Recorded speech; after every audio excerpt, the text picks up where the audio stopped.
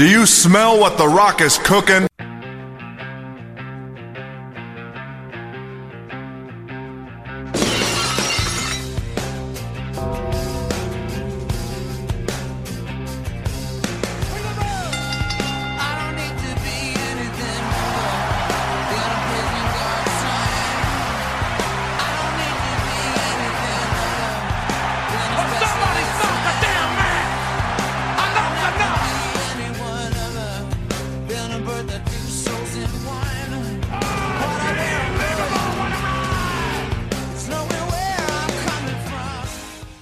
Tree Hill Wrestling Federation podcast, brothers and sisters.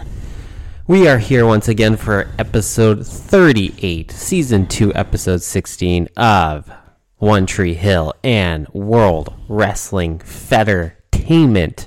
And that is Somewhere the Rock or a Clock is Ticking. Tree Hill Wrestling Federation podcast. Once again, coming to your ear holes, invading them. Oh, boy. Oh, yes. And you can check us out on TikTok and Instagram at treehillwf.podcast and all the streaming services, including Spotify, Apple Podcasts, Google Podcasts, and iHeartRadio. And I'm so surprised you didn't interrupt me with what? Fuck you. What? I think that's the first time you've done a Stone Cold Steve Austin what? No, you made me do it early on. What? I love it. Keep doing it. What? No. We are the only podcast in the history of the world to amalgamate One Tree Hill and World Wrestling Federation, specifically the Attitude Era. 38 times we've done this around the sun now. We're coming up close to a year. Like we'll be hitting episode 52 before you know it. We'll be hitting the 1 year mark. What should we do for our 1 year anniversary for doing this podcast? How should we celebrate? We'll have a newborn by then. Yes. But how should we? Oh, so we're celebrating by having a child. Yes. This monumental occasion of 1 year on the podcast and eventually we'll have a podcast that is older than our child. I know. That'll be weird. Very, very weird. We'll have one child that's older than the podcast. I'll drink wine because I'll be able to by then. You'll be able to. Fuck yeah. Yeah. Because what was our first episode? Dropped February 20th, right? Yeah. Yeah. So by that point, you'll be able to drink wine again. Thank the fucking Lord. Yeah, you're pretty insufferable without alcohol. June 23rd. Wow. I am Sean Harris. And I am Aaron Kosker, and Sean is so mean to me. It doesn't, you know what? You know I love you. Blame the customers at work. Fair enough. Oh, yeah. Believe me, I know all about that, brother. But I'm on holidays right now, so I'm in a good mood, and I'm stress-free this week, and it's a good fucking time, and I've been thinking about this episode. Yeah, because I had quit my job 17 times, and I actually accumulated 4 weeks of fucking holidays. I didn't quit 17 times. Yeah, here. And I get less holidays right now because I was on maternity leave. And when I go back... You'll get 3 next year, right? I might get a little bit less because of maternity leave. Well, I guess like the following year you'll get 3. Yeah, like in a normal year, basically, you'll get 3. Yes. That's not bad. Actually, I get 4. They gave us an extra week. We had 3 weeks. That's how many I have. And then I'll have 4 weeks. I get my 5th. But you'll be at 5th, so fuck you. Yeah, I'm pretty stoked for that.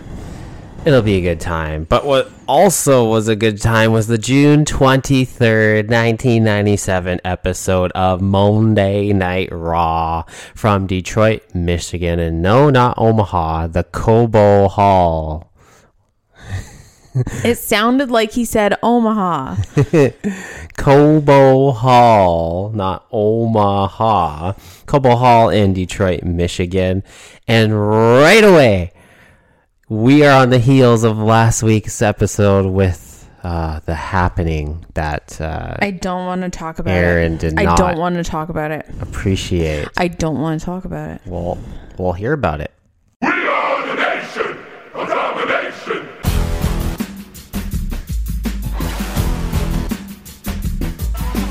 Nation of domination. Nation of domination.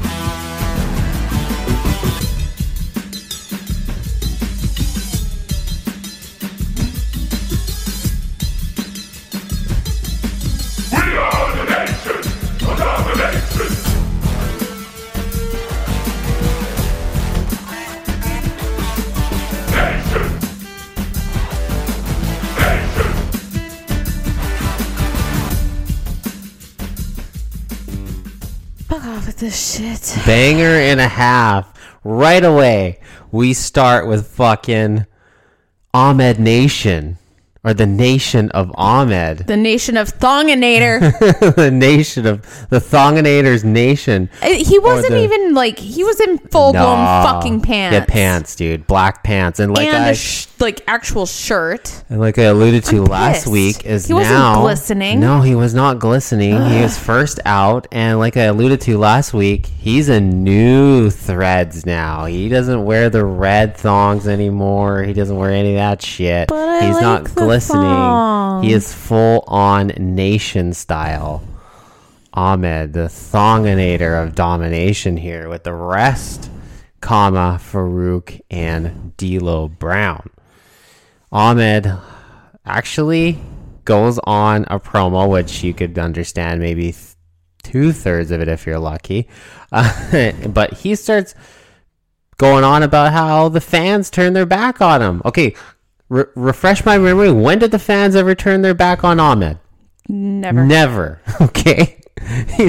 They never supported him in winning a title. What is he even fucking talking about? The thing is it was probably fucking Farouk, being an asshole as he always is, getting in his ear and being like, they don't actually support you.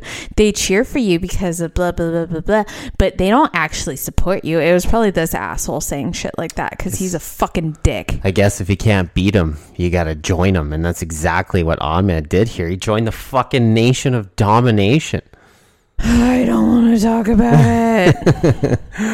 Oh, we won't have to be talking about it for very long, apparently, because after these Farouk and Ahmed promos, which D'Lo seemed to have to translate for both of them, which at least he can speak plain English, Crush is out on a motorcycle, and he's out with 3 other Is he part of the Sons of Anarchy now? Like, come on. Well, this new group is the DOA. It's not the SOA, it's the DOA, not the Sons of Anarchy, but the Disciples of Apocalypse, the DOA. So Crush and now this brotherhood with 3 other unnamed assailants are now here driving motorcycles up to the ring, and he gets in and he's like, this is a brotherhood. And you notice how they like to say punk a lot? Yeah. Listen here, punk. You can't fire me. I quit. He pulled that classic line. Yeah, like, what, a week later? Yeah, you can't fire me. I quit. Yeah, a week later after he gets fired, he quits, apparently. You can't do that to me, punk. But guess what, punk? This is a real brotherhood. And he says they live together. And they work together. And they make the penises touch together. And they damn sure fight together. And they started Donnybrook here with fucking New Nation. But it does not go very well for Ahmed. Literally, Ahmed was in line to have a world title match against The Undertaker at Canadian Stampede in 2 weeks. That's the match. That's the fucking world title match. And in this scuffle, he fucking tears a bunch of shit in his leg and his knee. And he's going to be out for a couple of months. So all this heat, he's so fucking over as a face. And now he's a heel. And the fans are not happy about it because they want to cheer the fucking guy, right? He's so over. But now that he's turned his back on Vince, he's turned his back on The Undertaker, he's turned his back on the people. I guess this is almost a bit of karma for it, as legit he suffers a knee injury and he will not be back until August at the earliest. Bro. The landscape will be very different probably by that point. Amazingly enough, they keep trying to push him and he keeps finding ways to fuck it up. I mean, that's something me and him have in common. We're accident prone. Very accident prone. But that's the thing. That would be like you got your promotion to store manager and then you tore your ACL. Like a week later. Or, you know, in the situation here, I come back from maternity leave, and when I went on maternity leave, I had a kiosk in the middle of the fucking mall, and then I go back and it's like, you have a whole damn store with like enough room for fucking beds in it, and like in the back room, and your own office and a bathroom. Oh, by the way, you're also pregnant and going on maternity leave in like 5 months. Again, yes. So, that I'm accident prone in that way too. I don't think that's really an accident. Not really. That has But, nothing to do with it. Oops. Honestly has zero comparisons with Ahmed, honestly. Oops. I'm just saying, it's an oops. But A happy oops. it's a happy oops. The happy little accident, as Bob Ross likes to say. I love Bob Ross. Yeah, we haven't who watched. doesn't? You know what? We Who haven't. doesn't? Have we had Flynn watch Bob Ross yet? Yeah. There was one time I showed it to him. Yeah. He better have loved it. Yeah, he wasn't really paying attention. As per usual. But yeah, the Sons of Anarchy are in here, and they're going to fuck with the new nation. But now, Ahmed is no longer, I don't know, he's injured. He's no longer part of the nation. I don't know what's going on. But either way, he's going to be gone for a couple months. And yeah, we're not going to see much of Ahmed going forward for a little bit. So I guess the nation needs another new member, apparently, because they're down another body. Also down a body is Rockabilly, his own body, that is, because he's fucking terrible. Oh my god! And he probably this guy shouldn't sucks. even be on TV at this point. I still don't understand why he is, but luckily we do have something to look forward to later on in 1997 with Rockabilly.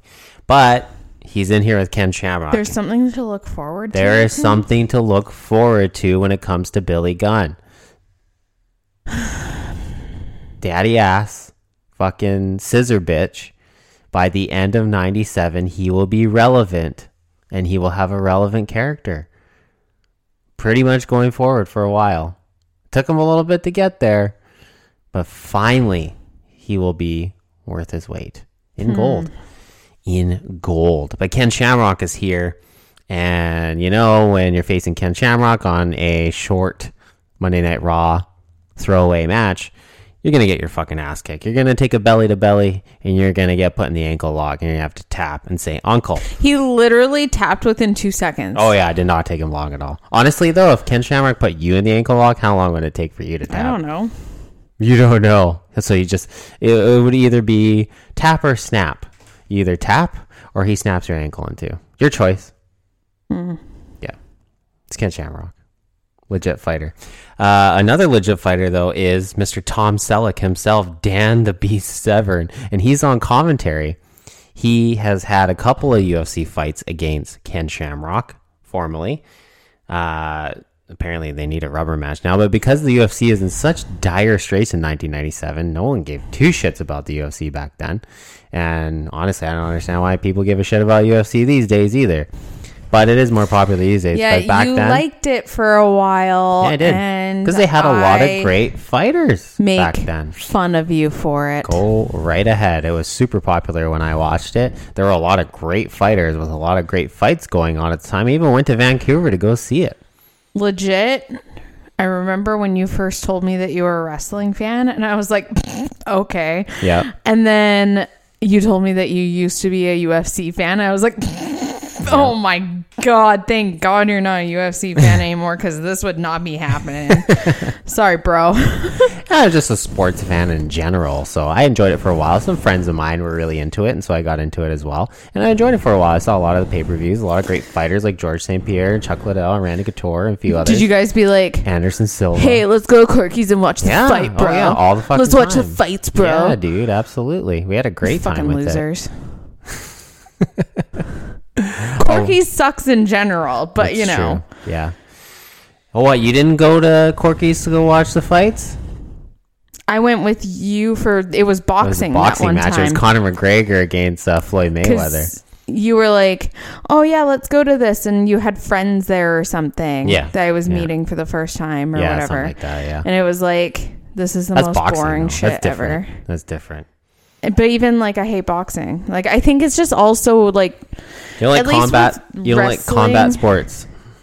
at least with wrestling, like, it's easy to make fun of them because they talk, right? Yeah, They talk. They actually have like these but there's characters. but there's stuff. actual storyline to it. Like boxing and mixed martial arts, they try to push a little bit of storyline. You know, if two guys really hate each other, they make it a grudge match. But overall, it's just two guys fighting. Yeah, there's no that's story there. That's not So interesting who gives a to me. fuck, right? So after a while, I realized it's just like, there's nothing to really catch myself to this. It's just a fight. And then eventually there were so many fighters and divisions and cards, and it just got fucking oversaturated and it bored the hell out of me, and I don't need to watch that shit anymore. But back in 1997, no one watched fucking UFC at all, unlike today.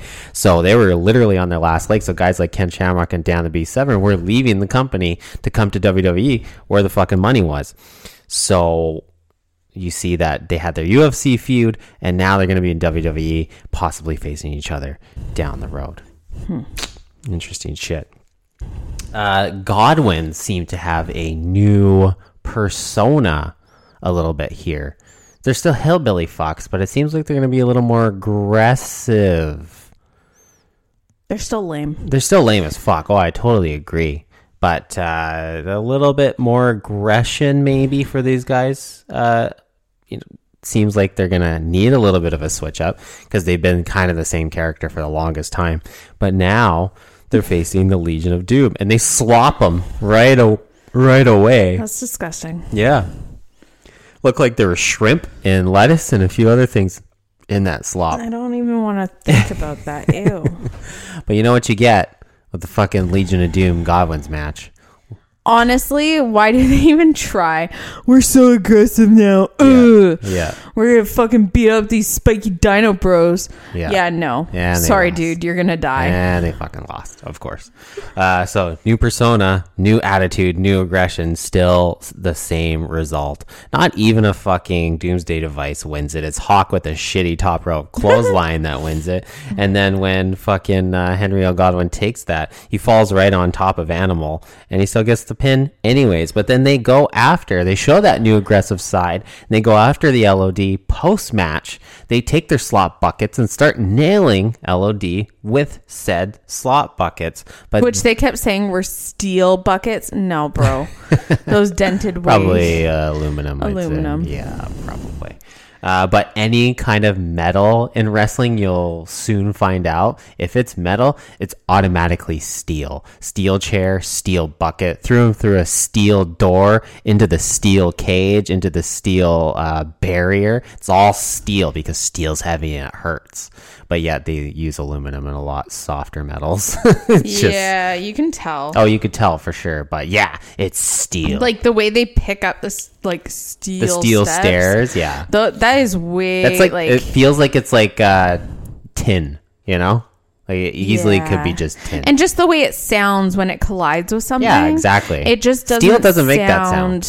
Yeah. Right? And it's just, these guys are strong and whatever, and they lift like big, huge guys already. Oh, yeah, of but course. like those get picked up a little too easily.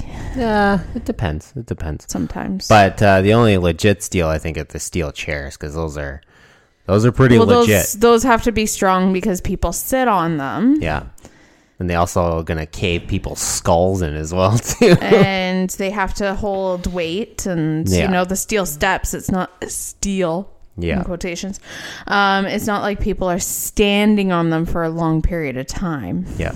As opposed to steel chairs where people are sitting on them. But yes, those steel chairs are actually fucking legit, and you would not want to take one of those to the head.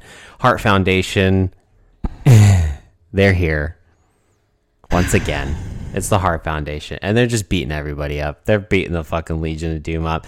And good old head of the table himself, the best there is, the best worst there was, worst, and the best there ever will be. No. And you know it. No.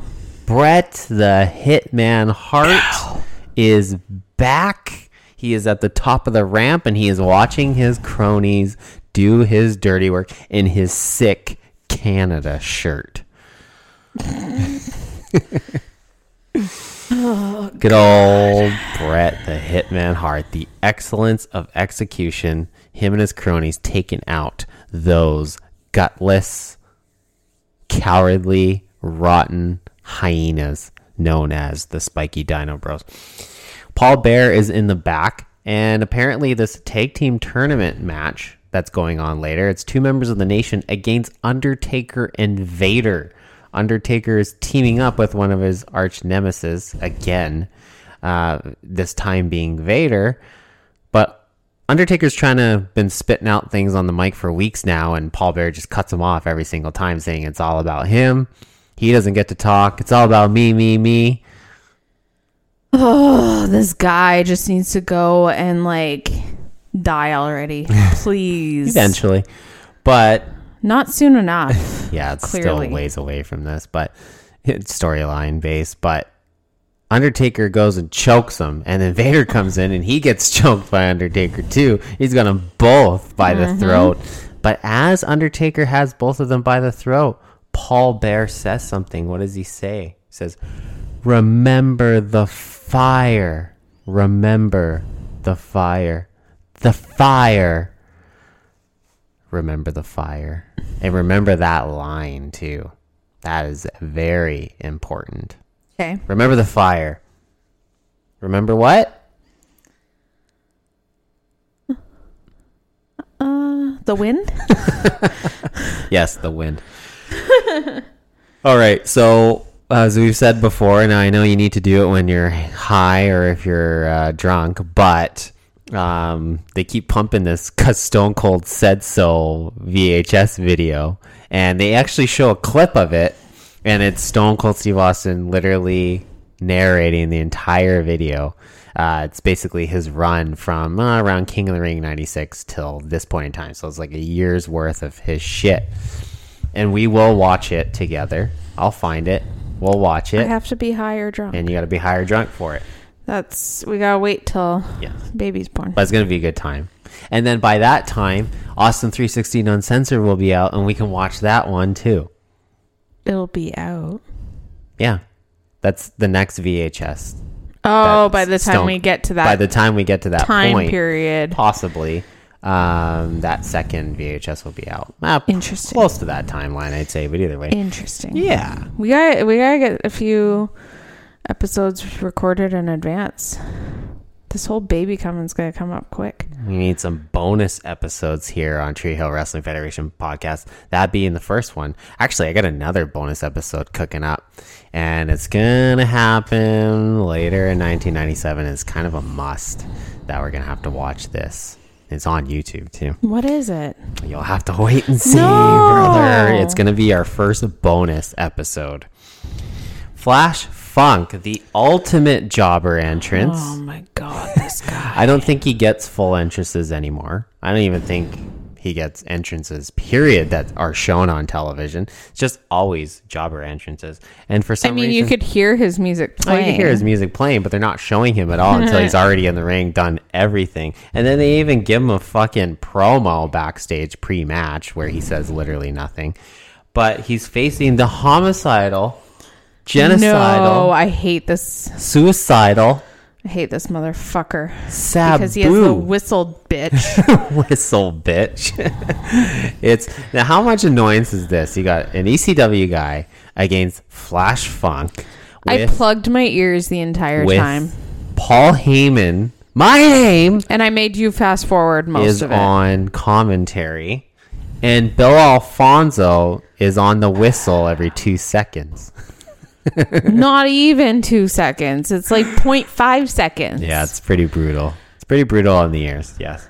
But a few good spots. It gets, but they bring the table out near the end, and I think they try 3 times to make sure this table breaks, which technically it didn't even break at the end. It was just one leg that collapsed. He tries the moonsault on Flash Funk. Sabu does to the outside on the table. Does not break. Does a dive on him. Does not break. Now he does the leg drop off the top rope through it. Only the leg breaks. It doesn't actually technically collapse. Japanese tables for the win. But we will enjoy this next match because it is Pick Me Steve! Mankind is here. Oh my god, that was so funny. And it's with Tassel Boots. Yeah, and so I guess Tassel Boots gets his own music again. Yes, yeah, he's got a few weeks of this now. He's got his own music back. But Brett's been gone for a few weeks, and now he's back. We'll see. We shall see. But I feel, is Bulldog back ahead of Ahmed now for one of your favorites? He's definitely climbed ahead in the pecking order for your I'm still favorite pissed. wrestlers? I'm still pissed. Yes. I'm still hurt. Yeah, I understand. So top 5 from number 1 to number 5. Oh, I don't even have Stone a top Cold 5. Steve Austin. Stone Cold I know is obviously your number there. 1. But where would you rank Bulldog, Ahmed, Undertaker, Owen Hart? I don't know. It's a tough call, right? I'm so conflicted with things. Now Mankind's entered the fray. Bret Hart with a passion. Who's worse though, him or Farouk? I can't even decide that. I mean, I've hated Farouk the longest. Yeah. True. He's pissed me off from the start. Literally episode 2. At first, Bret was just like, he was meh. Just indifferent. He wasn't like, he didn't piss me off, but he didn't excite me in any way. Like, he was just kind of there. Sure. I didn't really get all the hype. Because you never watched prior. That you didn't But get you won't let me watch prior, so. You don't want. I'm saving you. So heartache. how? I'm saving you. Listen, I'm saving you heartache. I'm saving you boredom. I'm saving you a lot of time. So why do people love him so much if it was like, because here's the thing. It's not that he was boring, is the entire company was boring, and he was the only good part of it. From 1993 till 1996, damn, this guy's old. the company fucking sucked. And the only highlights and good things about the company were Bret Hart, Razor Ramon, The Undertaker, and Shawn Michaels. Those are the only 4 reasons to watch wrestling from 1993 till 1996 in the WWF. Literally the only reasons to watch. That's it. 1995 specifically, it's only worth it to watch it for those 4 guys. That's it. So this is why I'm saving you this terribleness of sitting through a Monday Night Raw that's an hour long where you watch 4 matches where 3 of them are about guys that you absolutely do not fucking care. So you got to watch a show for fucking 45 minutes to get 5 minutes of one of those 4 guys? Does that sound worth it to you? Here's the thing. For all of the listeners that are like, oh my God, Aaron hates Bret Hart. You don't have an education on Bret Hart. That's the thing. But I don't want to give you that because basically... Open your ears to what Sean is saying. That's the thing. Is that if you're going to shade Aaron for not liking Bret Hart, you got to understand why she doesn't like Bret Hart. Because all she's seen as Bret Hart is his despicable heel run of 1997. Now, if she's seen Bret Hart from literally 1988 through 1996, she would definitely like Bret Hart because he's a Canadian hero and one of the greatest wrestlers of all time. But like I said, do you really want me to subject you to years and years and years worth of terrible television just to see the good parts of Bret Hart? Does that sound worth it to you? No, plus I'm a Stone Cold girly, so... Exactly. But Stone Cold doesn't even come in until 1996 anyway. Right? Stone Cold didn't even come in till early 1996, and he wasn't even good when he first started coming in. He wasn't even Stone Cold Steve Austin. He was the ringmaster. Lame. Ringmaster. He came in with $1 Million Man Ted DiBiase. He wasn't even Stone Cold yet. He knew it was a shitty gimmick, but it got his foot in the door in the company, and then he started the Stone Cold gimmick, and then it took off for him. But yes, understand why you don't like Bret Hart, but believe the hype because he was the face of the company for years. Sorry, brother. Bulldog, Mankind. Mankind wants to dedicate this match to his best friend in the whole wide world. Which he's wearing the Stone Cold Steve Austin shirt, the Austin 316 shirt. Not just that. He has the Pick Me Steve sign hanging from his neck, which he wears the entire match. Well, he tries to wear the entire match, and the Bulldog yeah. rips it off and rips up the sign, and Mankind sells it too. He's like distraught that he ripped up his Pick Me Steve sign. But the best part about this match isn't the match itself, is that they call Stone Cold Steve Austin on the phone. Collect. Oh my God, that was so funny. Vince calls him collect. I barely paid attention to what was going on in the match. Oh yeah, me too. Because I was paying attention Listening to this call. to what Stone Cold Steve Austin said on this call. And Austin right away, he's just like, oh yeah, I hear you, Vince, but I gotta tell you right now, don't ever call me collect again, because I will not accept the charges, you piece of trash. and he says how, oh yeah, I'm not there this week because my brother Kevin got stepped on by a bull, but I don't really care how he feels because he owes me $30. Oh my God. It was so funny. He just kind of goes off. It's just hilarious. And he says he's got some injuries. He's got a bum ankle. He's got a bum knee. He's on antihistamines. He's on antidepressants. And if it has anti in it, I'm probably taking it, son. Oh my God, it was so Only funny. Stone Cold Steve Austin could get a phone call over. Only this guy could That do was it. so He's good. not even there. And they call him collect. Probably 1-800-COLLECT. And he still has the best promo on the show. And he's not even there. That was so funny. And he says to end the call.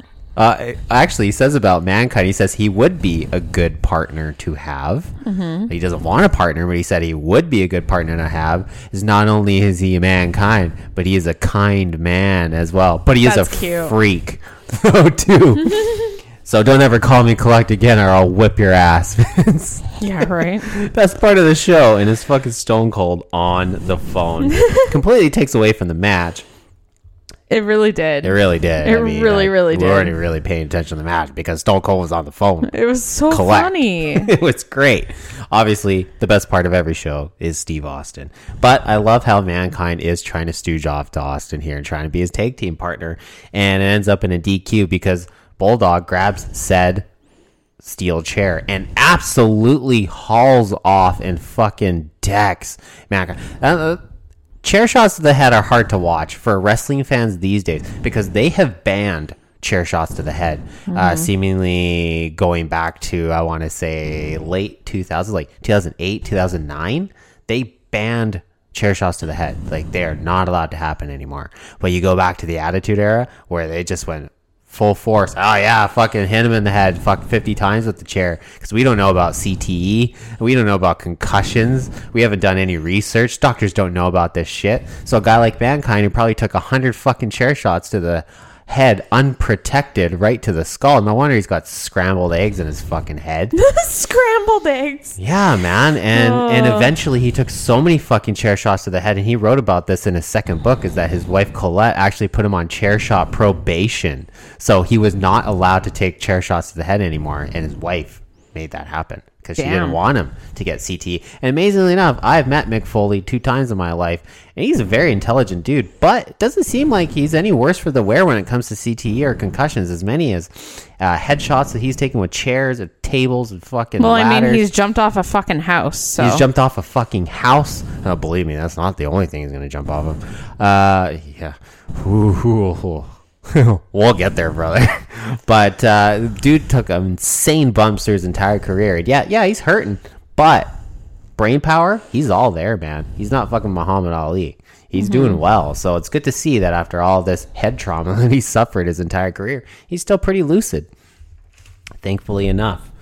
Little piece of history here on the next match. The very first triple threat match on television. We have Hunter Hearst Helmsley against Owen Hart against Goldust for the Intercontinental You gotta use their title. correct names. That's Prince, your Cutie names. Patootie, and Chicken Nuggy. What if somebody is just tuning into the podcast for the very first time, and I say, this Prince is fighting Cutie Patootie, is fighting Golden Chicken McNugget. This person who's tuning into our podcast... I mean, Golden Chicken McNugget's a little obvious. That kind of makes Diz sense. Prince, when he comes out with his like robe But on, Cutie that's Patootie? pretty obvious. But Cutie Patootie?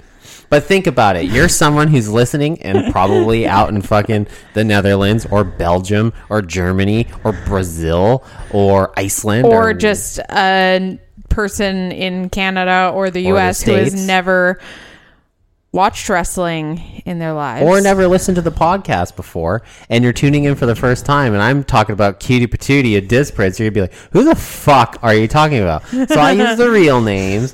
You get to use your names and we will amalgamate the two. But I do have to make sure that I take care of any new listeners to actually make them understand who's in this fucking match. We should just have like a legend thing on our socials. Refer to our socials for well, we do have videos. We have TikToks exactly explaining who white piece of dog shit is, or no longer white piece of dog shit, and the dominating thonginator, or the thong dominator, the glistening thonginator, or the dom thonginator, whatever you want to call him. But yes, Trips, Owen, Goldust, IC title, and the dichotomy of this triple threat match is so foreign and different from what you get from triple threat matches these days. What I'm talking about here is this is the first triple threat match.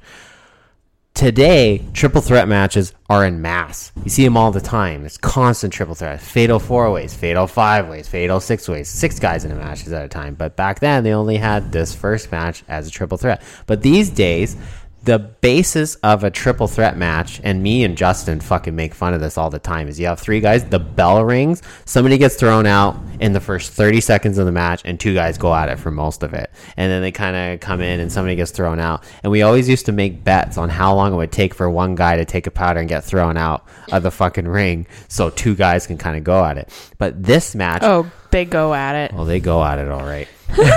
But with this match, mainly they all stayed in the ring at the same time and went for covers and broke up covers and actually had a real triple threat match where they all tried to fight each other at the same time, which should be a triple threat match. These days, they don't go down that route. It's kind of a clusterfuck. It's unfortunate. So the dichotomy of this original match is basically the way it's meant to be. It's a race, basically, to get the first pin or the first submission. So I highly appreciated when Triple H hooked Goldust for the pedigree, but then Owen hits him with the spin kick right in the middle of it. It's just like, this would make sense in 3 guys fighting each other where one guy would try to do something, but the other guy would interfere and do something to him. Just makes so much sense. And with these 3 guys, 3 of the greatest workers of all time as well, too. But Owen gets pinned. 1, 2, 3. Pat Patterson's the referee, by the way. Now, I know he was the first Intercontinental Champion of all time. You okay there, bud? Yeah, I just keep coughing. Okay, cool. So Pat just Patterson, pregnancy things. Sure. Oh, so people who aren't pregnant don't cough. Okay, got it. Just okay. I've noticed that it feels like every night I'm like, oh my God, I'm getting sick. My nose is running. I'm all congested. That's just I'm pregnancy, coughing. And it's like, nah, I'm just pregnant. And my body's just beating the shit out of me for no reason. Basically.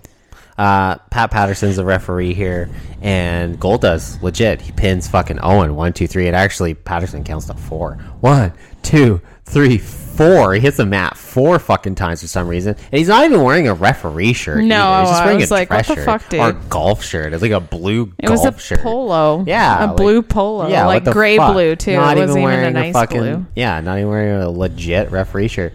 And of course, he's not wearing the referee shirt. He's not an actual referee. He counts to fucking 4. But Owen has his fucking foot on the rope the whole time. So he even says, he's just like, oh, referee's decision's final. Okay, that's it. Earl Hebner. And then your grandpa comes out. Grandpa Kosker, Gorilla Monsoon comes out and says, hey, okay, no. People are going to actually think that Gorilla Monsoon's my grandpa. And it's like, no. I mean, go look at the Instagram. Timelines, right? Go look at the Instagram. For his age, actually, the timeline makes sense for him to be your grandfather. Well, my grandfather passed away in 2013. I think he was in his 70s. Monsoon passed away in his 70s in about, I think it was 99 or 2000. Okay. Yeah. So he was a bit older than my grandpa. Yeah. Yeah. But, yeah, so he comes in, reverses this decision, and basically makes the match continue on by rights. I mean, now we know about WWF rule book. Now, there's been many times... It's written by a toddler. It seems like. Actually, that's kind of generous, honestly. Probably an escaped mental patient would probably be more apt. Oh, my God.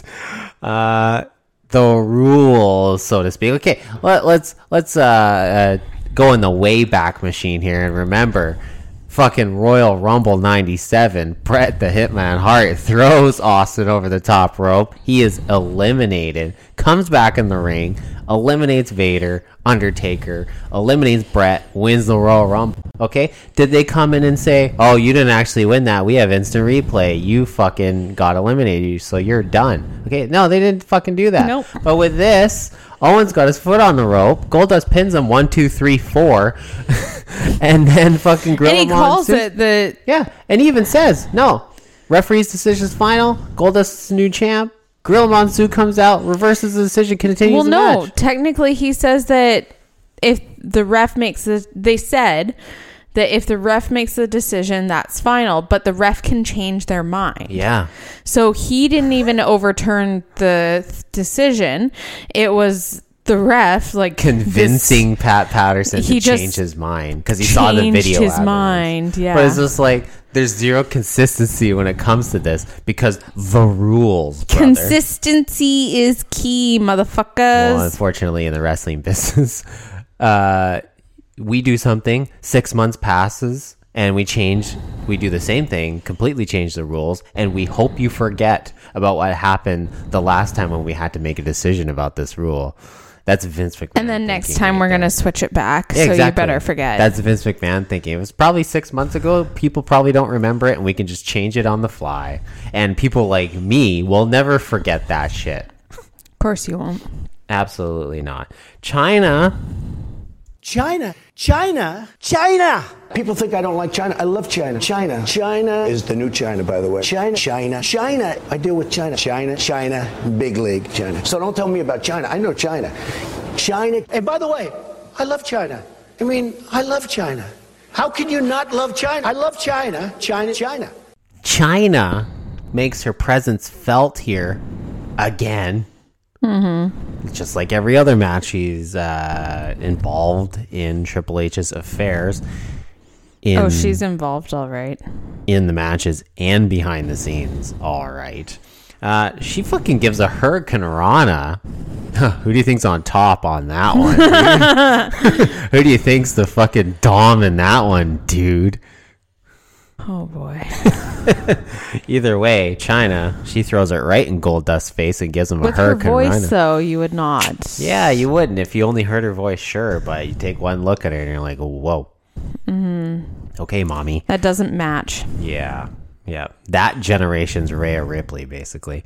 China gives a Hurricane Rana to Goldust. And then it ends up where Owens got Triple H pinned. Goldust comes off the top rope and misses Owen, but hits Goldust, and then Owen pushes Goldust off of Triple H, pins Triple H, and gets the 1, 2, 3. The Goldie Splash did not work out in his favor, and Owen retains the Intercontinental title. We move from one Hart Foundation member to the next as the excellence of execution is out here to cut a promo on not only the UFC. This guy gives me a headache. Now, I think you'll like this, though. He's here to cut a promo on not only the UFC, the Ultimate Fairy Championships. Gotta admit, that's pretty good. Not only is he cutting a promo on the Ultimate Fairy Championships, not only is he cutting a promo on every gutless hyena American, not only is he cutting a promo on Stone Cold Steve Austin, but he is cutting a promo on Thomas Hitman Hearns, who is in the front row at Monday Night Raw. Thomas Hitman Hearns, legendary boxer, 6 or 7 time, multiple time world champion, had an amazing slugfest with marvelous Marvin Hagler back in the 80s. He is here front row, and he apparently stole Bret Hart's nickname. You totally had forgot. Totally blank. But yeah, apparently he stole Bret Hart's nickname. And now, You pulled a me, dude. Yeah, I did. But Bret's taking him to task now. He's like, oh, I want to talk to Hitman over here, more like the Chicken Man. If you What want is with this guy and animals? I don't. Lions, chickens, hyenas. I have no idea. But if he's feeling froggy, he wants Hitman Hearns to come into the ring and see what he's made of. And I don't think Bret wants any of that smoke, and he sure shows that he doesn't want any of that smoke, because Hitman Hearn comes right away, gets into the ring, and fucking beats the shit out of Anvil. And The thing is Brett is a dumbass and asked for it. he did. Do you want to Fucking fucking idiot. fight a 6-time world champion boxer? Probably fucking not. So he uses Anvil as a shield and makes sure he doesn't get hurt. Total Bret Hart style, though. Fucking pussy. So, Take it like a man. yeah, You're the one that invited him up there. That's- Take it like a fucking man. that's very true. And then we got Savio Vega, now no longer rip sleeves bitch, no longer rip sleeve nation bitch. What is he now? He's not even in the nation anymore. And he doesn't have rip sleeves either. What is he? I don't know. He's just, I still call him Rip Sleeves bitch because I'm like, He's not whatever. rip sleeves, though. I don't care. That's the first name I came up with for him. So We'll need another one, dude. Yeah, but right now he's nothing. Kind of is nothing, especially without the nation. But, you know, if Crush... He was still Rip Sleeves Nation bitch. Fair enough. But now he's out of the nation. You know how Crush has now started this new faction, the DOA. Do you think Savio could possibly start his own faction now that he's confronting the nation? That's too many. Oh, it's not enough, dude. We don't need that many. Dude, in WCW, they got the NWO, they got WCW, you got the Wolfpack, you got Ravens Flock, you got fucking NWO Hollywood, you got NWO 2000, you got fucking this. Factions galore. They don't really do that a lot in WWF. So they got to add some more factions because it's gang rules, dude. So you got the Nation, you got the DOA, and maybe Savio wants to start his own group as well. But he gets whipped by the Nation, much like anybody who tries to take on the Nation by themselves. Not exactly the best idea. Brian Christopher from the USWA is now in the WWE officially, and he is taking on Scott Taylor. Sparkle Jacket? Sparkle Jacket. He is too sexy, Brian Christopher, and he loves to tongue kiss his muscles. I put Sparkle Jacket and Loser Fuck. Sparkle Jacket and Loser Fuck. I forget who is who. Yeah, interesting. You don't even know who is who. Who's the guy that came out with the sparkly jacket? I thought they both had sparkly jackets. I don't know. I don't know. The first guy that was out there is Scott Taylor. I think he had a sparkly jacket. Yeah, but he I was thought, Sparkle Jacket. Okay, so Scott Taylor. Scotty Too Hottie. Scott Taylor. And too sexy, Brian Is Christopher. Loser Fuck. Loser Fuck. And especially Loser Fuck. Why?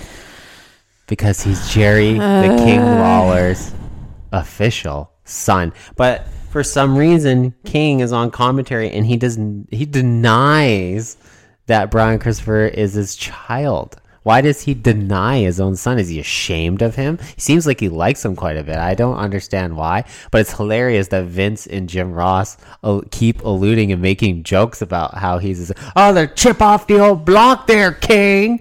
And then you'll see a side by side with him. He's, look at the resemblance. And they just make fun because for some reason, King does not want to acknowledge Brian Christopher as his son. He's definitely That's rude. He's definitely a braggart, and I wonder where he got that from. Oh my god. And I didn't even write down honestly who won the match, but Brian Loser Christopher fucker. won with the Tennessee Jam, as he calls it, the leg drop off the top rope, the Tennessee Jam. And then in the main event, we have the Nation of Domination.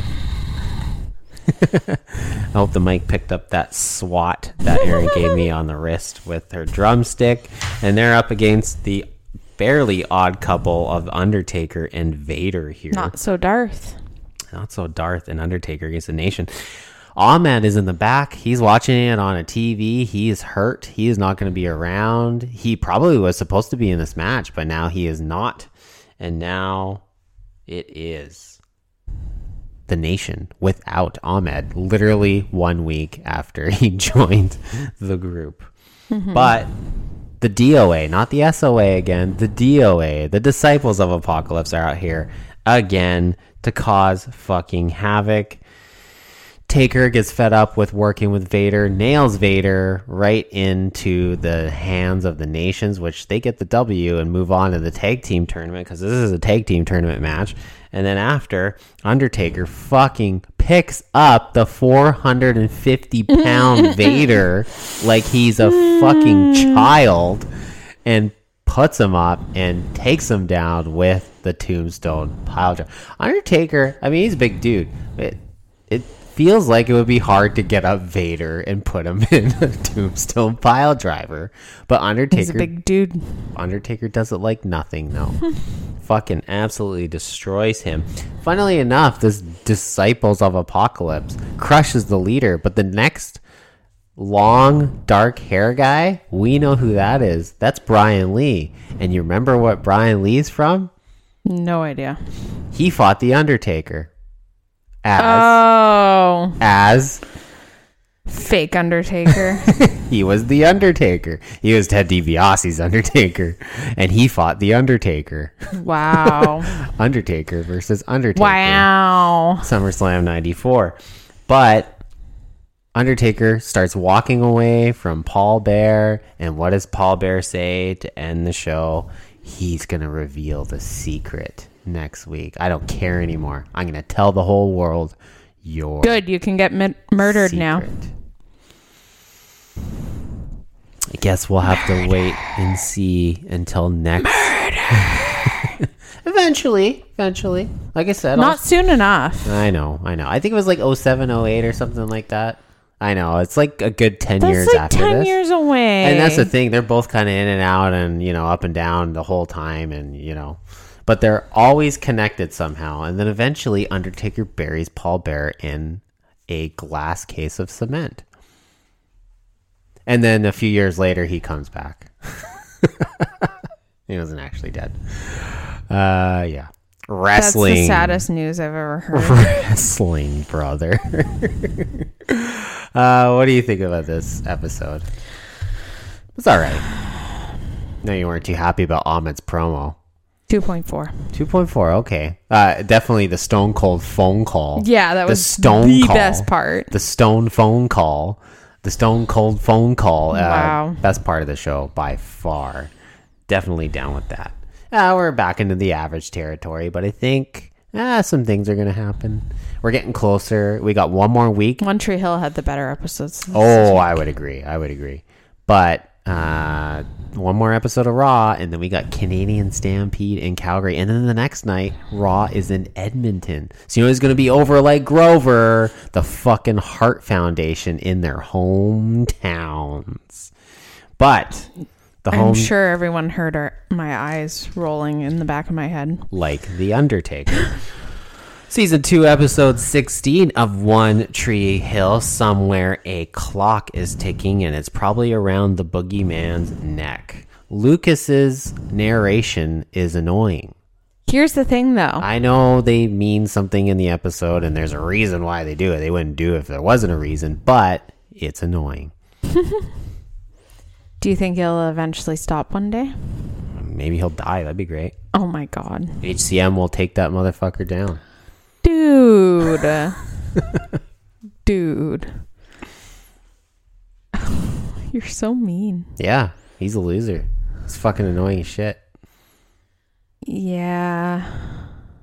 I mean, I used to love Lucas like back in the day when I watched the show. And now I'm just like, now that I'm older and It's just a piece of shit. He has done some things that I'm like, bro, if my kid ever did that, Yeah. Exactly. I would be so pissed off. Totally. Nathan is legit. He's a good dude. Lucas is a human piece of garbage. He's just very immature. Yeah. But this whole, oh, you're not yourself. You're really doing all these things. You're not yourself. That's not, he's not being not himself. It's just that's who he is as a person. He's just a piece of shit. He's just being himself. Oh, That's who he is. He's Dan Scott's son. Well, Peyton and Jake had another sleepover. Mm-hmm. And Jenny is laying in her little crib or playpen. She says her first word. She says, Dada. It would have been hilarious. She said mama first. Now, that's what I thought she would say because of how absent her real mother has been. And obviously, she's absent for a reason. But I think it would have been hilarious that Jagelski, double J, J-A, thought it would have been pretty hilarious that, he is the caretaker of this child. He's the mainstay. He is the guardian of this one Jenny Double J Jagelski. But for how much time he spends with this child, I thought it would have been hilarious if she said mama first. You know what's really funny and really cute? What? Flynn, when he's referring to you, Yeah. he says dad very quietly. Yeah. But when he's referring to my dad, Granddad, he's like, dad. he yells He says it. it louder. Yeah. So granddad is just dad louder. Dad. And I'm dad. Actually, Funniest thing. She's been saying dad to me more lately, just straight dad. Oh yeah, he doesn't say mama to me because mama is Mario. Yeah. He says mom to me. Yeah. Ma. He goes, ma. Like ma and pa kettle. Yes. Oh, he's so fucking cute. Yes, he is. Nate steals eggs. He steals groceries from his parents because, he's poor. He Doesn't have a job anymore. Yeah, he doesn't quit have a his wife job anymore. And so Lucas goes up to him and sees this going on, and he's like, just don't take the caviar. Yep. I've grown fond of that. Yep. And he's just kind of joking around with him and trying to lighten the mood, cut the tension a little bit here, but whole fucking boy here. Okay, we're in for another fucking roller coaster in this episode. So I remember that episode where we found out that Lucas got HCM. Actually, HCM now stands for heart condition motherfucker, and that's exactly what Lucas is. But we get a very interesting scene here where Nate fucks off, but then Lucas Deb sticks around. Deb goes to talk to Nathan because he's at the house, tries to see if, he wants eggs, which he says, I think you're out, because he just took the carton of eggs from the fridge. And he goes and leaves with his duffel bag stuffed full of food. She thinks Lucas leaves as well. Yeah, she thinks that Lucas leaves with him. So she opens the cupboard and grabs a glass and grabs this pill bottle and pops some pills. Baby's kicking right now. I wonder what kind of pills those are. They look over the counter. Mm-hmm. Could be to help her sinuses, maybe. Help sinus. Maybe some muscle relaxants. Who knows? Who knows? Could be anything. Could be. Could be Oxycontin. But Luke sees Deb take these pills, so now he's got some investigating to do. He wants to see what Deb's been doing. Oh, he's now found out that his fucking stepmom is a pill shill, a fucking pill popper. That just brings a whole fucking new thing to this entire amalgamation of family here. Oh boy. So Andy has found some dirt, and the dirt is that it sounds like Dan is having an affair with someone named Emily Chambers. He's paying her rent. He's paying her bills. Emily Chambers. Interesting. ECW? Fuck off. Or Edge and Christian? Fuck off. Or so they have this thing that they're kind of figuring out. But this also happens to be the day of the wedding. Oh, it's the fucking wedding Keats episode. and Jules' dude. wedding. So they're finding this out, and they're like, man, this is a lot of information for a day that we're busy with a wedding, but okay, cool. Gotta do what we gotta do. Whitey is at the liquor store getting some liquid courage for the groom or something. I don't know. Yeah. And Nathan's there, and he wants to buy some beer.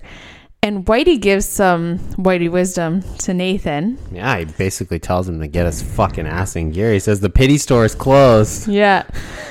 And then he puts his bottle on the counter, pays for it. Nathan puts a case of beer on the counter. And Whitey's like... He's underage. His ID's fake. Yeah. Totally calls Sells him them out. It's Fucking so sells them great. out. I love Whitey. Yeah. But then we go back to Deb and we look at this pill bottle, or Deb's pill bottle, but Lucas sees it. Finds it, yeah. Yes. And it's reference number 12598644798. And you know what that means? You actually I wrote have it down. no fucking idea what that means. But it says hydrocodone, Oxycontin. Oh my God, she's on fucking oxys, dude. Yeah. She is a fucking pill shill. And she goes to Dr. Desjarnais, MD, apparently.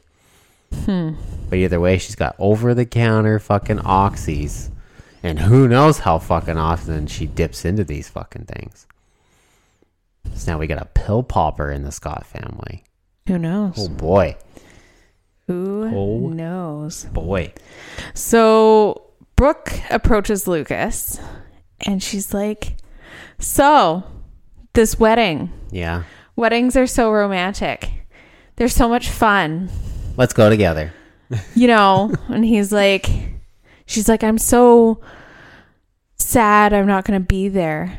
You know, I'm a sucker for weddings. Yeah. And he's like, just come with me as my date as a friend. Just thinking at this wedding is like, for how many people that there is, literally the entire town's there. So once again, somebody could just easily rob all the banks in fucking Tree Hill because Oh my every God, single person dude. is at this fucking church for this wedding. Oh my God.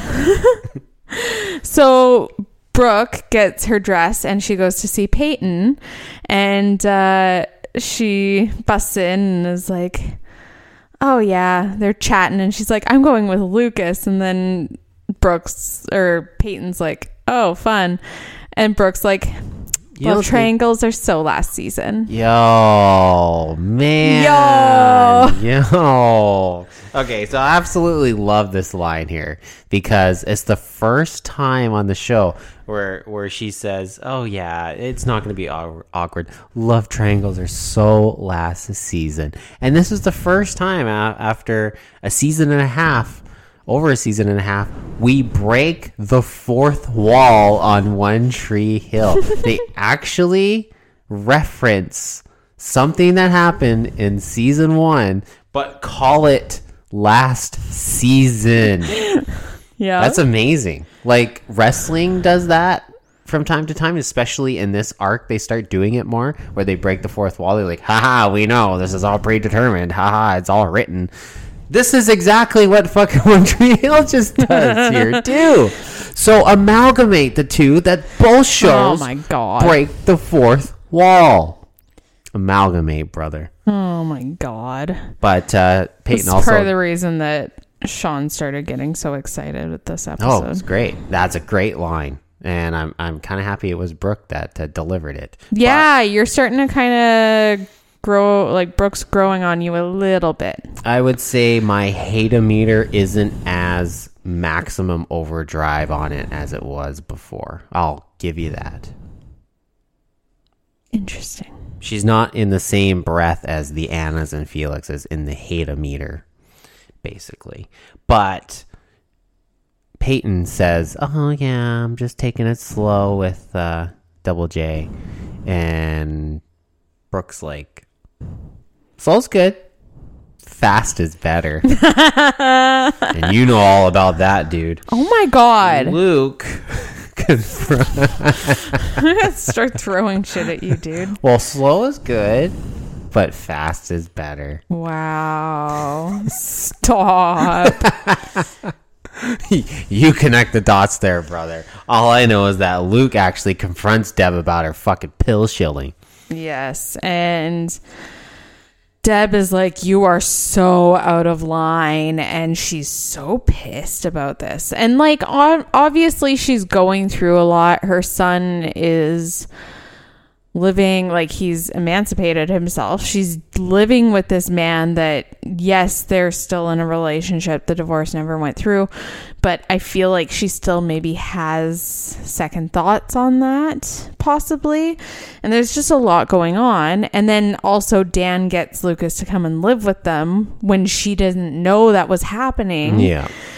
And she's just, you know, if this is something like, if she's taking these pills already for pain that she's in, and this is a pain that's like in her heart, you know, if it makes her, I mean, I'm not condoning pill pocketing. Are you condoning hydrocodone? I'm just saying, like, for her, this is something that makes her feel better. It's like when I have a bad day and I want to come home and smoke a joint or have a glass of wine. Oxycontin's on a whole different fucking level from smoking a joint, dude. This is like her release, and it's not the best release. This is her release. I just do oxys. I'm saying I'm horribly addicted to... Shut the fuck up for once in your life. Harley. This is her release currently. Dang. And she's got to find a new release. Yeah. But in this situation, like, she's trying to say, like, you know, this is how I deal. Fuck off. I'm horribly addicted to over-the-counter drugs. But this is the first time we're seeing it, right? That's very true, yes. So this could be something that's, if she's in pain from something, from just whatever, and she's been prescribed this from a doctor, and Lucas says, you know, it's very easy, like when my doctors prescribe me after my accident or whatever, like pretty harsh painkillers, like... Yeah, it can be easy, like, to get addicted. Oh, very. And he was just trying to, like, put that level of understanding out there. Oh, but Deb wants none of that. No. Reason being is I would be right fucking terrified of Deb if I was Lucas, because she's just like, you're way out of your fucking depth. Like, this is the fucking deep end you're in, and you're only used to shallow waters. You're swimming with the fucking sharks if you come after me, because I will fucking end you. You're not my fucking son. And it's like, holy shit. She actually scared me a little bit there, because you don't even know what Deb is capable of. But you can think about what she's capable of. She's married to fucking Dan. Mm-hmm. Scary fucking shit. But... what isn't as scary is Andy actually spills his guts to Karen. He loves her. He said it accidentally. He did. He said it accidentally. And at first she was like in shock. He's like, oh, I'm sorry. I didn't mean that. I mean, well, I did mean that, but bad timing. Yeah, he backtracked a little bit. Definitely does. But, you know. But she says it back. She does say it back. Yeah. She does love him. Yeah. Yeah. What a sweet moment. I feel like there's a lot, like, with, you know, Keith and just everything. Like, it felt like she was saying I love you too as kind of a, you know, oh, yeah, I love you too. Like, she had never realized it for herself yet. Or is it that she just felt like she had to say it? I don't know. I feel like this is such a bad timing thing for them. Like, have you ever felt that with somebody, though? Is that, you know, they tell you that they love you and you feel obligated to say it back? What if you don't feel it yet? What do you say? Like, say if I said I love you to you for the first time, but you weren't quite there yet, how would you react to that, and what would you say to me? Here's the thing. So with me and you, and this is how I feel like Karen could be feeling at this moment. With me and you, I knew that I loved you like way before you said it. The thing is, when you said it was bad timing. Yeah, it was. Because my cat was literally missing and had been missing for days after I had been away from, like, on the island for a wedding, and I came back and she was missing, and I had been out looking for her, and then I come back and then you sit down and I'm crying and you're like, I love you, and I was like, fuck, you just said that at the worst fucking timing, bro. And that's the thing, is like, it just kind of came out. Like, I didn't even plan to say it. It just, I felt it. I wanted to say it in that moment, and I did. Although I wanted to say it before that.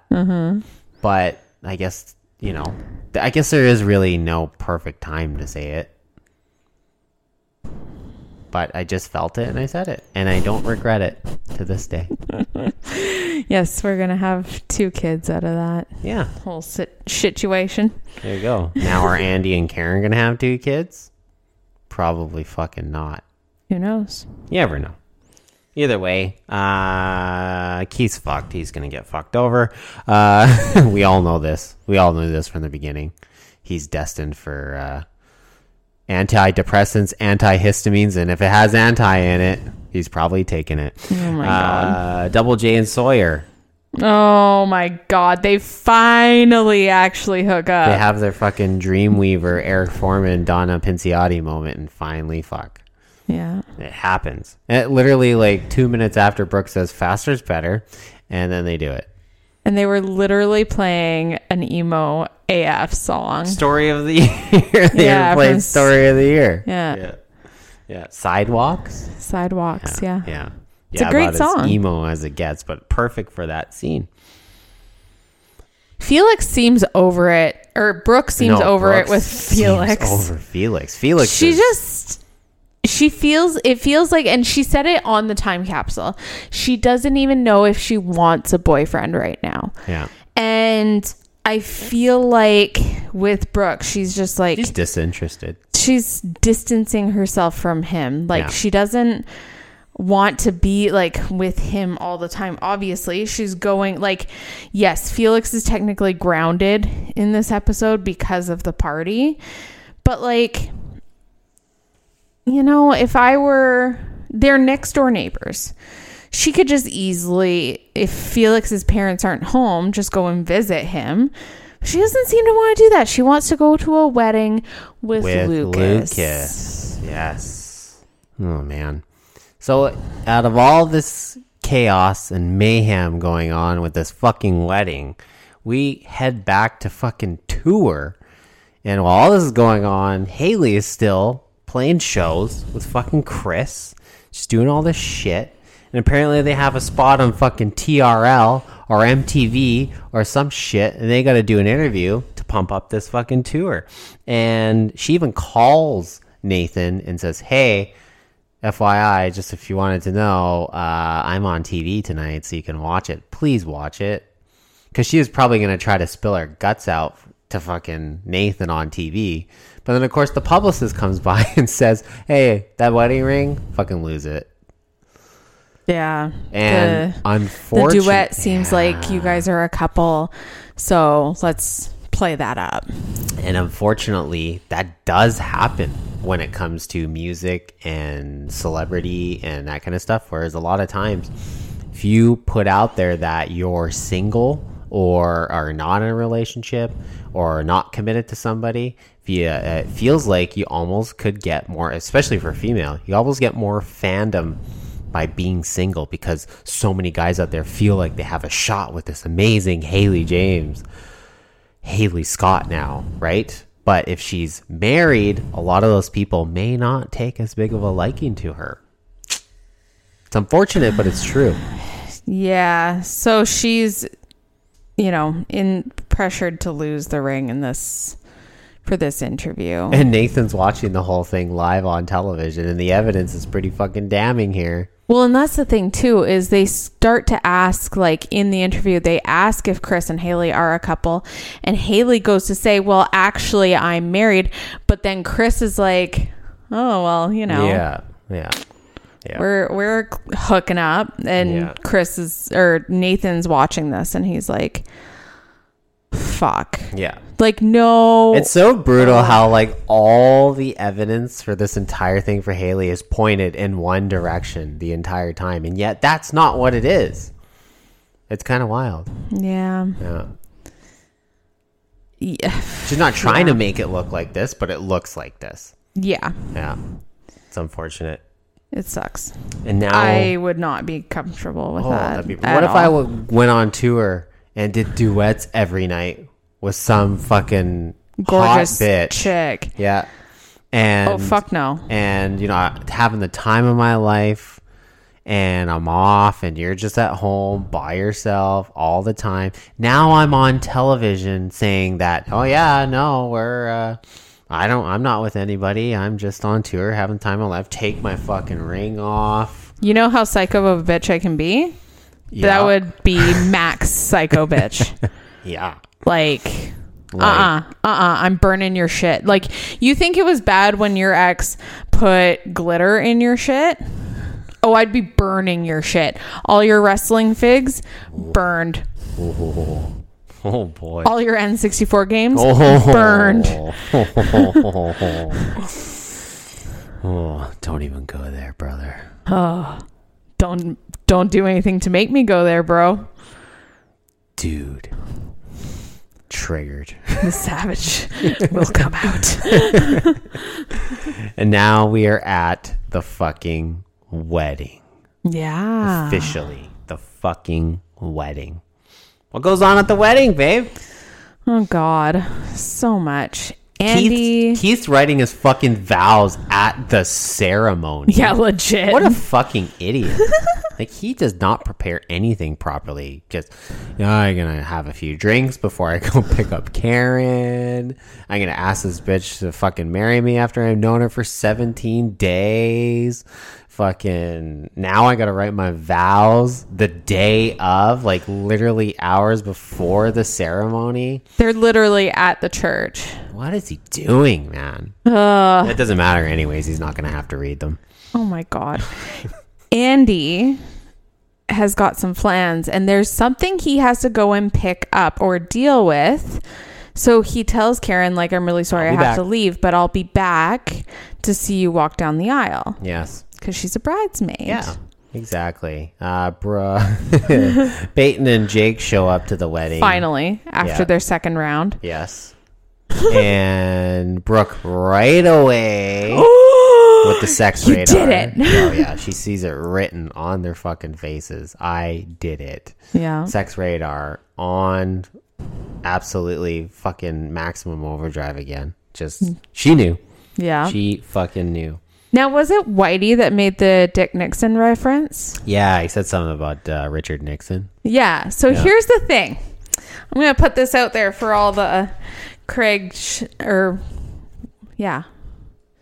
Keith actor dude fans / American Horror Story fans. Oh, he's saying that Keith looks like Richard Nixon in his suit. Yeah, in his suit. Yeah, so here's the thing. That's a really funny thing to say because, oh God, I should have looked up the years for this and everything. Season 10 of American Horror Story, halfway through. So because they did a double like feature thing in season 10. The second part of season 10, it's about aliens and the government and everything. And Richard Nixon. Who was played by Craig Schaefer. Holy shit. So it's really funny because they have this reference that he looks like Richard Nixon. Wow. But then he actually plays Richard Nixon in American Horror Story. But it's years later because years and years later. Yeah, it's years later for sure. Because this was like 2005. 2005. This season of American Horror Story was like maybe 2020, something like that. Exactly. 2020. So it's years later, but it's kind of hilarious how it all lines up years and years and years later. Oh, very interesting. Oh boy. Nathan shows up at the wedding, but not like inside. Oh, He's yelling. Now, when they first showed Nathan outside the wedding here, and he's drunk as fuck, yelling, screaming, throwing bottles, I actually thought it was Dan at first. Because the way I saw it looked like, because they do look fairly similar from a distance anyways. But then I looked at the clothes. They look like father-son. Sure. But they did a good job with that casting. Casting's great. But then I saw the clothes, and I'm like, okay, yeah, Dan would never wear that. Maybe Dan would have worn that when he was 17, but not now. And then sure enough, Dan even himself is just like, hey, you're making a fucking scene. What are you doing? Right? Which you wouldn't think Dan would ever say something like that at Keith's wedding, but he does. And they call the fucking taxi for him because he fucking throws up all over the place. Here's the thing, making though. The scene. Nathan knows about the whole Jules situation. Yeah, he's like, love is a sham. It's all bullshit. He's making this reference to Dan planned it. And he says, did you plan Chris too? Yeah, right. And it's like, fuck. Yeah, imagine if Dan sent Chris as well too, just to break up fucking Nathan and Haley's marriage. That'd be pretty fucked. Pretty wild if he did that. Well, and especially because he had said I wouldn't put it past when him. Nathan and Haley got married and he found out that We'll make it happen. we'll make it happen. I wouldn't put it past Dan, not Yeah. for one fucking second. But then Andy gets back with a piece of paper just in time. This envelope. This fucking envelope that him and Karen open up, and we find out that yes, Edge and Christian, ECW, Emily Chambers is Jules. is Jules. Holy fuck. She has been playing Keith like a fucking fiddle the whole time. She hasn't even told him who she really is. She has been very clandestine about her Who she past. is, where she's from. Because she said Texas, but then she Then she said said Midwest. Midwest. Yeah. Yeah. Like, And we know nothing about her. yeah. And then she says, oh, Army brat. I moved around a lot. She's So very, that would make she's sense. very cloak and dagger about But like, everything. we don't know her last name. We don't know anything about her. Obviously, she has no real friends because Karen and Deb are her bridesmaids. Yep. Which actually, Karen and Deb looked fucking amazing in those blue dresses. Yeah, they look good. They looked fucking bomb in those. They looked all right. I loved them. But then Karen goes and fucking confronts Emily, Jules, Maria, whoever the fuck this is. We don't even know anymore. Mm-hmm. And she fucking hauls off, and Stephanie McMahon's her right in the fucking face. Oh my Oh, god. shit. One day you'll get introduced to Stephanie McMahon, brother. Not just Vince. But then Jules kind of throws back. Well, Emily throws back. Like, why are you slapping me? Yeah. You are the reason that Keith was upset and looking for someone. He found happiness with me because you turned him down. So you can't be jealous in this situation and saying, how dare I? And she actually loves Keith. Like, Yeah. legit. So Karen's like, okay, if you do, then you need to tell him the truth. Yeah. He needs Because to he know. deserves that. He needs to know the real you. Yeah. Brooke wants sex deets. They're she does. sitting in the church, in the pews, whatever. She's like, blink if it was good. And then Peyton, like, fucking rapid eye movement. She was like, blink if it was good, blink twice if it was better. Yeah. And then it was like, Rapid eye movement. it was crazy. Yes. And then he's like, Jake's kind of looking like, what's going on? And then just, well, whatever. Yeah, exactly. So finally it comes down to it. Dan is the man with the fucking plan here. Fucking dun, dun, dun, dun, dun, dun, dun, dun. And it keeps going and it keeps going. And amalgamate, brother, because this is the big intro for the fucking bride of this wedding. And how many times have we seen in a wrestling match where they play the music of the wrestler and they just don't fucking come out? Where the fuck are they? Who knows? And Amalgamate, dude. Here's the thing. Did you notice that the entire time that song was playing and everyone's looking at the back, Dan was watching Keith Staring at Keith the entire time, and smug smile knowing the whole time. full well that she ain't coming, man. She's a runaway bride. She's a fucking runaway bride. Oh The my sequel. God. The fucking sequel. So finally, yes, the bride does come down the fucking ramp. Comes through the curtain, comes down the ramp. The Titantron's playing the fucking video. It's Andy. Is fucking Andy. So I guess he's the backup, and he's marrying Keith today. Oh my God. No, he's the one to break the news that she's gone. left. She's done. Where the fuck is she? So Keith runs right the fuck out of there. Where the hell's he going? And then He tells Lucas, give me your keys. yep, give me your keys. I'm out of here. Where is he going? He's gonna go look for her. I don't know what the fuck. And then we get the greatest screenshot in One Tree Hill history to this point, which I will be making into a meme. The Dan Scott smiling and We're laughing. going to do a meme war here Holy shit, for dude. this episode. Yes, we do. And the best meme wins. This face that Dan makes is absolutely phenomenal. And just his giggle is just like, this is just pure unadulterated heel. I absolutely love it. It's phenomenal. Yeah, he walks over to the wedding cake, and there's the cake toppers. He's drinking champagne, and he flicks the groom down. Yep. One down, one to go. And he looks at Deb. Yep. Exactly as he says that. Mm-hmm. Oh boy. Oh boy, Dan's the man with the plan. Holy shit. Also, Karen was kind of, sitting and having a moment and like, what have I done? Yeah, it's kind of her fucking fault that this happened now. She's having her what have I done moment, and Andy's trying to comfort her, and she's like, no, I need to go find Keith. And you could see that Andy's a little hurt by that. Yeah. Because why she did this? Why too? Because it, subconsciously saying she doesn't want Keith to get married to fucking Emily here. It's there's just so much fucking going on, and not only that. I'm back, and I'm better than ever. Got a knack for making things better. Face facts, 'cause your opinion don't matter. This a maniac. Oh, that's right.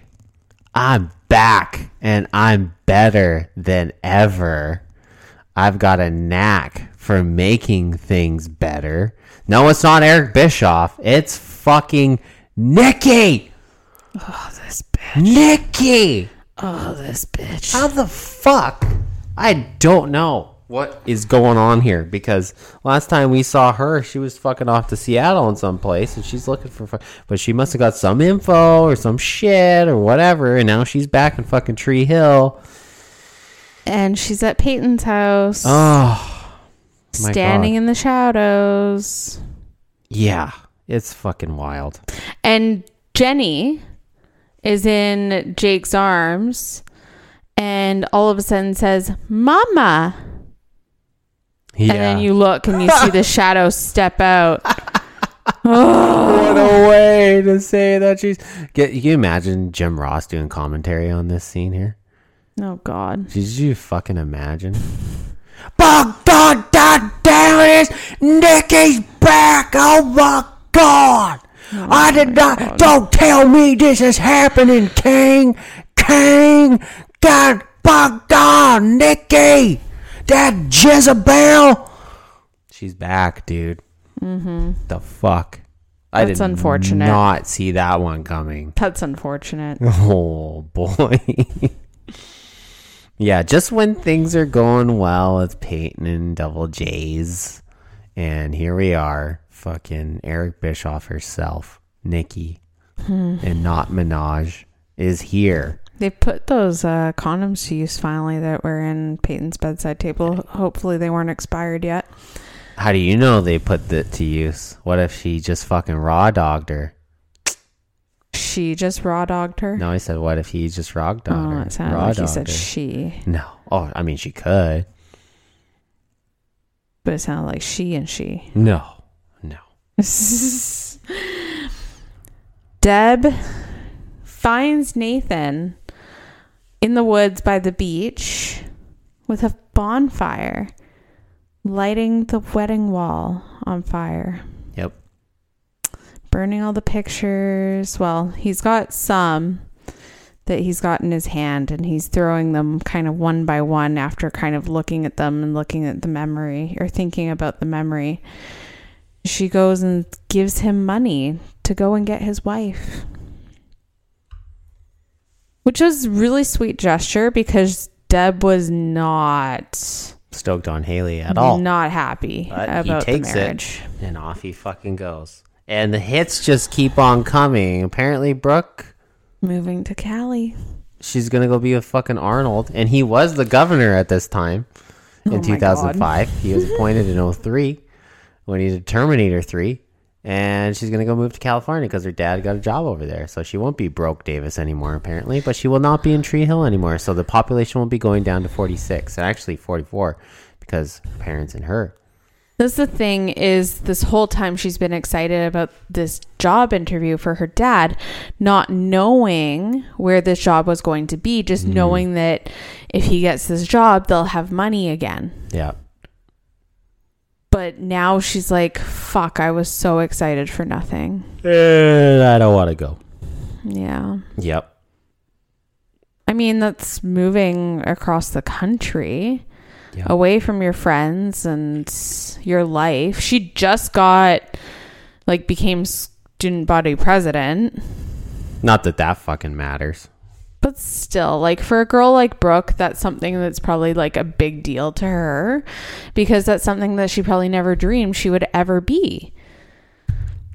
Now Also, she has it. Also, What? the amalgamation just keeps coming. Oh my God, dude. So I went ahead and fucking Wikipedia James Lafferty and see what kind of, that's what I kind of do with a lot of the characters in the show. I'm interested in what they've done in their career, movie, television wise. And James Lafferty, who plays Nathan, his very first fucking role as an actor was a movie called Annabelle's Wish, which was a Christmas movie. Very first role he ever had. It was a made-for-TV movie, Annabelle's Wish. Guess what year it came out? No idea. 1997. You know what else he was in? Haunting of Hill House. Cool. 1997. I love Haunting of Hill House. Cool.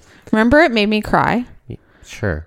You remember that. I was watching it on the laptop because you were watching TV. This was at our old place. Okay. And this one scene made me scream. I remember that. Yeah. Made me cry. And I had to I slammed my hand on the space bar to pause it. And I just sat there crying because it scared me so bad. I never have been that badly jump scared. Ever. Yeah, I'm not big on jump scares. That one, my poor heart that night. Damn, dude. I lost a life. I guess so. Yeah. So 1997, brother. 1997. The same time that Stone Cold Steve Austin was taking collect calls from Vince McMahon on Monday Night Raw was when James Lafferty was having his first fucking movie role. Amalgamate, dude, here on Tree Hill Wrestling Federation podcast. That's what we do. We amalgamate One Tree Hill and World Wrestling Federation. And we're the only podcast in the history of time, space, and the space-time continuum to ever do such a ridiculous thing and leave it up to us for doing such a ridiculous thing. You can check us out on the Instagrams and the TikToks at treehillwf.podcast, Johnner's Podcast Network, and make sure you listen in on all the streaming services, including Spotify, Google Podcasts, Apple Podcasts, and iHeartRadio. You were fighting that so hard. what? Yeah. $4.93. Yeah, you got stoned before we watched this episode, and you were losing it. It took us an hour and a half to get through a 45-minute episode. Yeah. Oh, yeah. Yeah. Took a while, but... Because you kept pausing. Well, it's a thing. By the time we were done, I was so tired, and I had to work the next morning. I was like, dude, I'm so done. Excuses.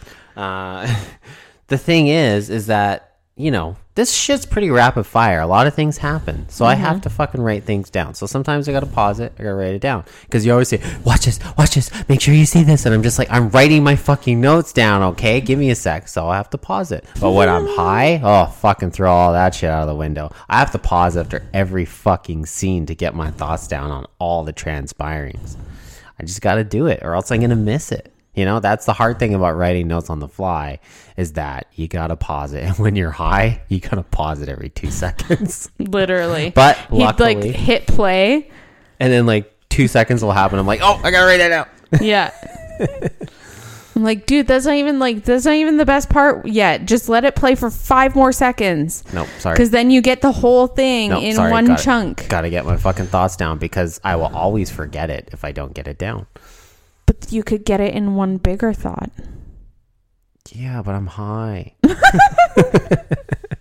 And I hope all of you are under the influence of some sort of weird drugs as well, including Oxycontins. Oh my God. $4.93. I heartily enjoy this episode, so much so that it got my biggest and best rating yet. And in season 2, no less. This is better than the season finale of season 1. This is better than the season premiere of season 2. This is better than heart condition motherfucker episode of Lucas. This is the goated One Tree Hill episode. 4.93. But I still don't give out perfect 5s yet, because eventually there may be an episode that hits a perfect 5, and I will know when it hits a perfect 5. So I have to leave that wiggle room just in case if something blows me out of the water. As you keep saying that season 3 and 4 are the best seasons, meaning the best episodes are in season 3 and 4. It's pretty good shit. So I got to give some wiggle room to those seasons that are coming up, because we only have a few. Or are we on episode 16? We only got so many left. We're only going to 23 in this season here. So yeah. And we also got to figure out how we're going to end season 2. If we're going to have to double up on some Raws to hit a pay-per-view, because the way we're not doing that again. Yeah, but the thing how it works out is the way it's going right now, there's a possibility. Don't do that to me. There's a possibility that we can end season 2 with the season finale of season 2, but also SummerSlam is in August and we're in middle of June. So it could work out that the season finale could be SummerSlam 97. Or it could be the season premiere. Whatever. We'll figure it out, dude. We'll figure it out. I think I could only handle one. These wrestling episodes are long. They're not that and long. when it's a pay-per-view, yeah, it's like almost 3 hours. Long. Yeah, it's almost like, 3 hours. Like 2:45. You're not doing that to me again. We did it in season 1 just to make that work out. Well, WrestleMania made sense for a season finale. But, dude, that's just, no. No. Well, you don't want to watch 9 hours of wrestling? No. Hard pass. Okay. Hi, I'm Sean Harris. And I am Erin Kosker. And she is the biggest, newest wrestling fan here on Tree Hill Wrestling Federation podcast. And you're having a fucking hemorrhoid knip shit or some shit. What? A hemorrhoid attack or knip shit. No. I had to sneeze. And I was trying not to sneeze because it was going to be a big one. Whoa. Hemorrhoid knip shit. Yeah, some weird hemorrhoid knip shit. Sakes, fuck, dude. I just bid you adieu, that's all. And I say bye, bitch.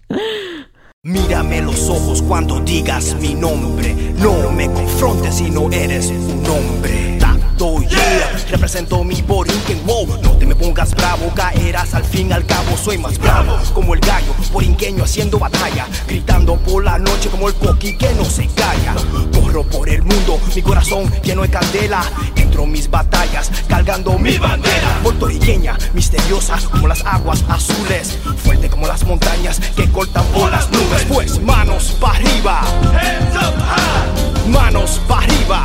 touch the sky. Soy de Puerto Rico, como ella no hay más rica. Duro como la roca porque